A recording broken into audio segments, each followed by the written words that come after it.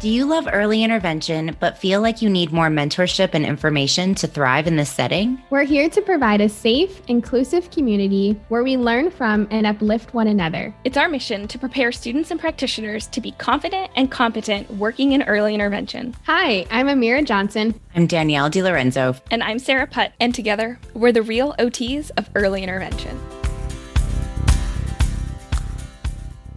So today we are going to be discussing the typical diagnoses that we see as early intervention providers. You'll hear some that are pretty common that you may have learned about in OT school, but you'll also hear some new ones. We'll talk about what those diagnoses are, how they guide our treatment plans, and even what to do when you've never heard of a diagnosis before. This episode is sponsored by Mornings with an OT Mom. My mission is to create a platform to empower, uplift, and educate other parents, students, professionals, and anyone else interested in all things OT, EI, schools, and everything else in between. If you would like to know more information, you can check out my website at www.danielledilorenzo.com. When I was in OT school, I remember learning about a ton of different diagnoses specific to the pediatric population. And I knew that I would encounter some of those, whether I was going into outpatient pediatrics or early intervention or even inpatient. So I was familiar with some of them. But today, what we're going to talk about is some of the most common, but also some of the least common diagnoses and how to navigate that, especially from my perspective as a new graduate when you haven't maybe heard of it in school. But first, I kind of want to talk to you, Danielle, to talk about why is this important? You know, some of our kiddos, they don't even have a diagnosis, but why is it important that we are aware of the ones that are out there, whether they are super rare or they are more common ones?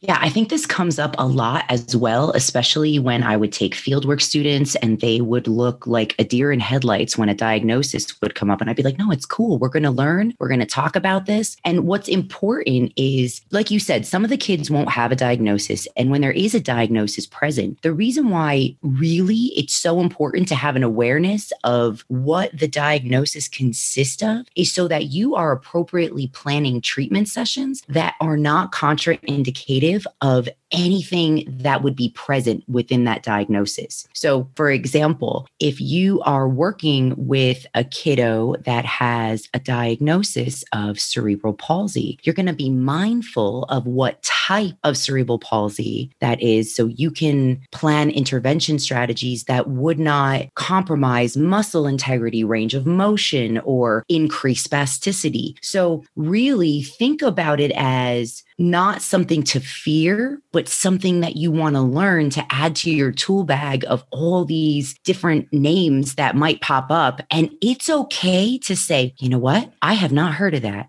I'm going to do some research so I can make sure that I'm planning my treatment sessions to the best of my ability to maintain the safety of your child. Sarah, I feel like we've talked about this before when we've had students that get really nervous or new graduates. And, you know, what are some of the things that you've said to them to kind of put their minds at ease when they're not familiar with a diagnosis? I love what you said about it's okay not to know, because I know when I was a new grad, I remember this parent coming to me and saying, oh, my son was just diagnosed with X, Y, and Z. And I remember sitting there and like freaking out and being like, oh my gosh, I should know this. And actually like putting it in kind of a negative light where I was like, I can't believe that I don't know this. And I ran to my boss at the time and I asked her, what is this diagnosis? And she's like, I don't know. And she'd been in OT for 10, 20 years at that point. She's like, just go look it up. And I'm like, oh, okay. And it's from that moment I learned that it's okay for us to not know what it is, but then we have to utilize our resources to do the research and figure out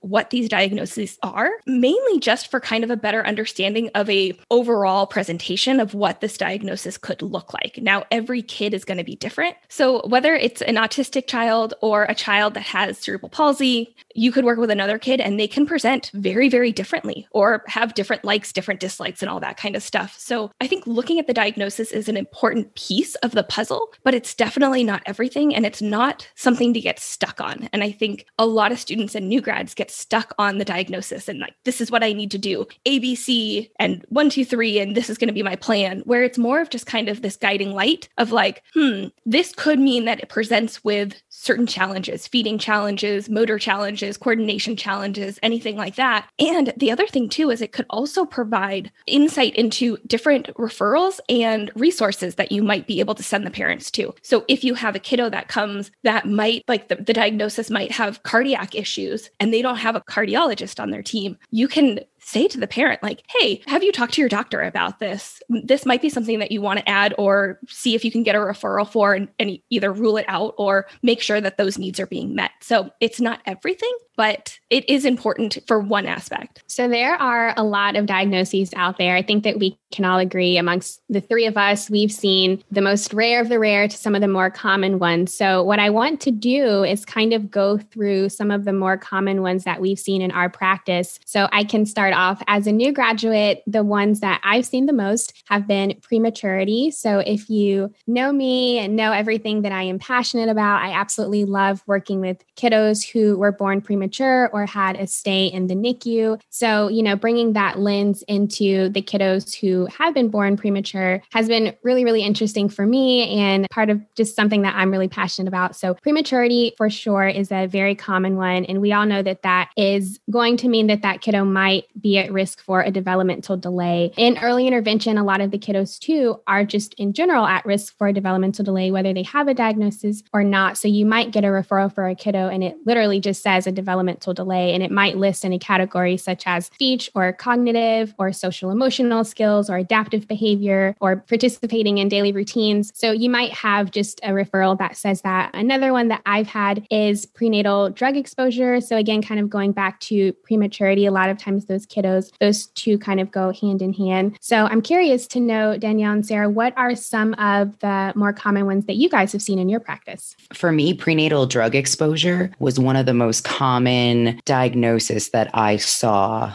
when I would receive a referral. And it comes with some additional factors that need to be considered. So I spent a lot of my time in early intervention with foster parents within the court system, providing therapy with parents under supervised visits. And I think that not only does the prenatal drug exposure impact the development of the baby, but it also comes with a lot of social emotional factors for the entire family unit. And one of the reasons why this is so important is most often, especially when a baby is exposed to methamphetamines, they present very tight posturally and they present with an overactive nervous system. And it is very imperative to be able to teach the caregivers how to see these signs of more overstimulation, over responsiveness, and really help them with a lot of positioning and modified ways to handle the child to really support the further development of the central nervous system and to further promote that physical development through tummy time, through just being in more relaxed postures.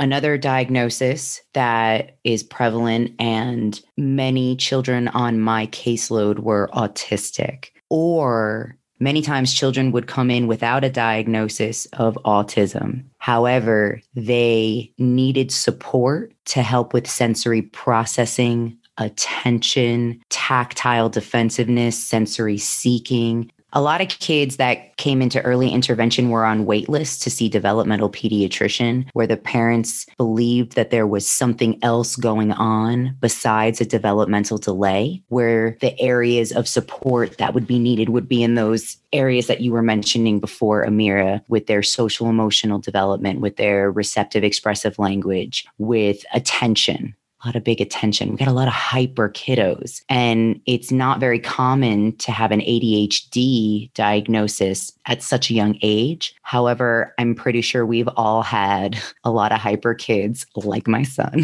on a caseload before. So I would say those were the two diagnoses that I saw the most on my caseload. I wanted to piggyback a little bit on what Amira said when she was talking about the kiddos that come in with the diagnosis, quote unquote, diagnosis of developmental delays. And that really tends to be, I'd say, the biggest one that we get. That is kind of this all-encompassing, what does it actually mean? It's kind of like, we don't know what's happening with this kid. Let's get him assessed. Let's see what happens. And kind of in that same vein, what I've also gotten a lot of referrals for, specifically for like the evaluation process, would be speech delays and feeding concerns. And they're like this kind of global diagnosis or global topic of information that they're giving us, where it's like, we're not sure what's happening, but something seems to either be off or maybe it just needs to be looked at. So a lot of times we're getting these kiddos where it's just a kind of this word that isn't very descriptive of, we're like, all right, what are we going to do with this? How are we going to look at like what they present as and what they're able to do, what they're not able to do? So I feel like more often than not, where I'm kind of getting these very kind of overview general terms that are thrown at me. But I agree with everything that you guys have said about the drug exposure, prematurity. I'd also throw in Down syndrome. That's been a big one that I've seen a lot of kiddos come through with that diagnosis. And the really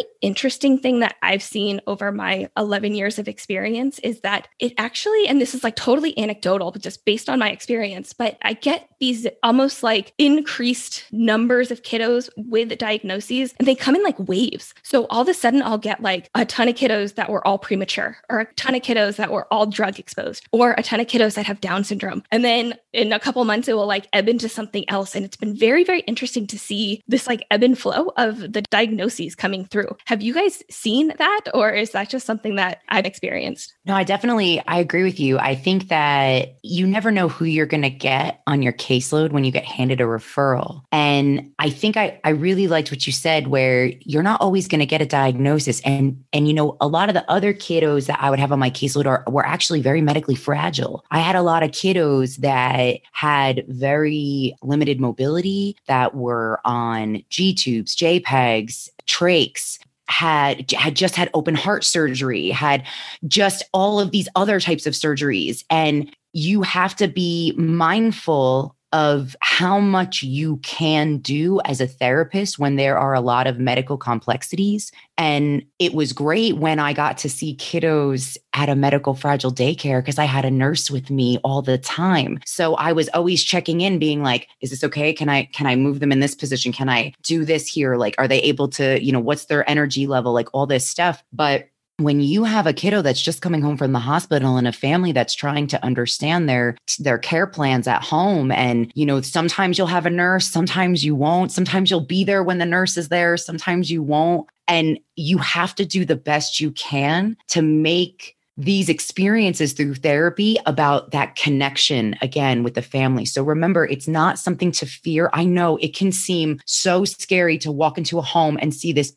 tiny baby hooked up to all of these monitors and have all of these medical interventions. But the best thing that you can do is walk over to that baby, take that baby's hand and say, hello. And you just talk to them. Amira, I'm curious to see your thoughts on this, because if you worked a lot in the NICU, and when the babies go home, how many babies have you seen that go home that need that care plan, that need that LVN in the home to help? A lot.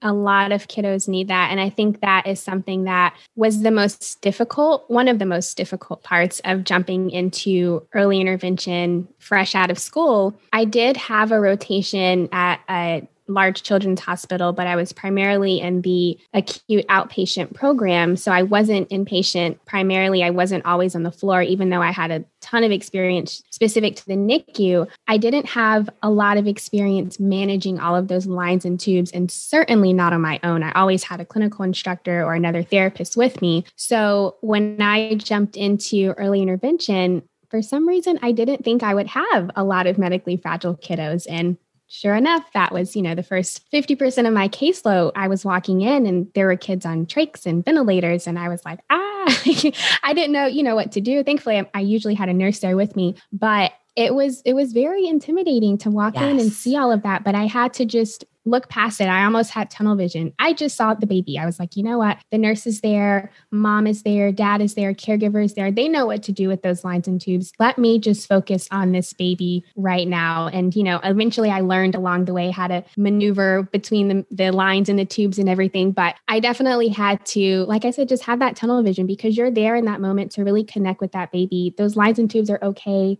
You're going to get past them. Like it's all right. And I will say that, I had a lot of those kiddos hooked up to those were with diagnoses I had never heard of before, right? So now I have both of these factors. I'm fresh out of school. I have a kiddo with a diagnosis I've never heard of before. And then they are also medically fragile. So I can remember I had this one kiddo who had what's called Soto syndrome. And I had just never heard of that one before. So, I spent some time, I had to research it. I talked to some other therapists on the team. I looked through Facebook groups. I looked through Instagram tags. And so I did all that I could to really find out all that I could about that diagnosis. But that was not the first, and that's not the last of the least or the more rare diagnoses that you will find in this field. So I kind of want to talk to you guys as you have been practicing for a while now. What are some of those diagnoses that are more rare that we may not have ever heard of in school? I would definitely say the Q deletions,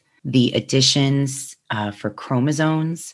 There is so many different ones that each present with their own set of factors. And I know I was blessed to work with Children's Hospital in Philadelphia, and they actually keep a bank of all of these deletions and additions. And what they do is it's really nice because you can add to it or you can look and see what you may encounter if you happen to see that. Because I remember I would get a referral and it would just be this long number and like deletion. And I'm like, I don't know where to start. Another would be Prader-Willi, which a lot of people think is just like the kids that can't control and they'll eat a lot. But really what's happening is their body isn't ever registered. It is a constant need and striving for hunger. And there's a lot of like low tone and a lot of other things that go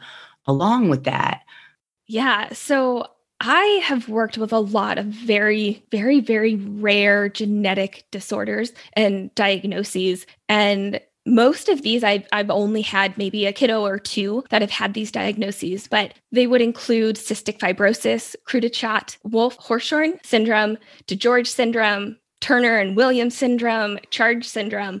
And I had this one kiddo that the diagnosis was so rare. There were, I think, 30, it was like 20 or 30 of them diagnosed in the world. And the family that I worked with had two of them. And one of them was the client that I worked with. One of them happened to be older and had already aged out of early intervention. But I remember when the mom had told me what the diagnosis was. And it was one that I had never heard of before, nor will I probably ever hear this one again because it's so incredibly rare. But when I went home and like did the research and looked up, like there's only 30 documented cases of this in the world. I was like, wow, that's insane. And this family had two of them. And, I think a really important thing to remember is whether you're going to see a diagnosis that you've never seen before, or you're going to have a child that does not have a diagnosis, don't let fear impact your ability to be an occupational therapist. Whether you are a new grad, 10 years in, like 5 years in, 3 years, it doesn't matter.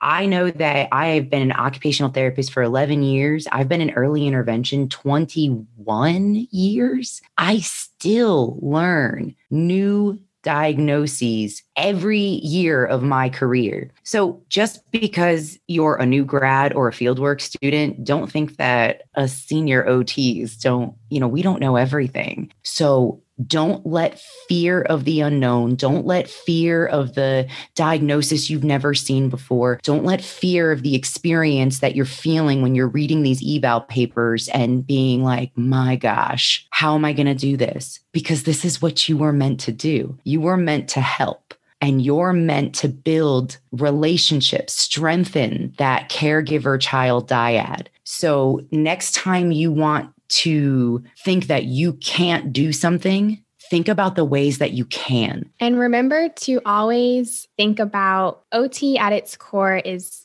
to look at the function. So it doesn't matter what that diagnosis is. It does matter because you need to know the contraindications and that kind of thing. But what we're going to look at is how it's impacting their functional performance and their ability to participate in their daily routines and their ability to bond with their caregivers and their caregivers' ability to bond with their babies. So remember the function. And remember to ask, what is the most difficult part of the day? You're going to ask that question whether they have a diagnosis or not. So just go back to the root of what it means to be an OT, and that's to help our kiddos participate in their daily activities, despite a diagnosis, disease, or any condition. So today we talked about some of the more common and some of the least common diagnoses we've encountered in our practice as EI providers. So now it's time to hear from you. Head on over to our Instagram page at The Real OTs of EI or our website, www.therealots.com. We're so excited you joined us today. Check out our website, therealots.com, for more information about anything discussed in the episode. And sign up for our email list so you don't miss out on any of our awesome EI resources. And join our amazing community of students and practitioners to get your questions answered and learn from others working in early intervention. Whether you're in the car, on your lunch break, or signing in to your next virtual session, thanks for keeping it real with the real OTs of early intervention.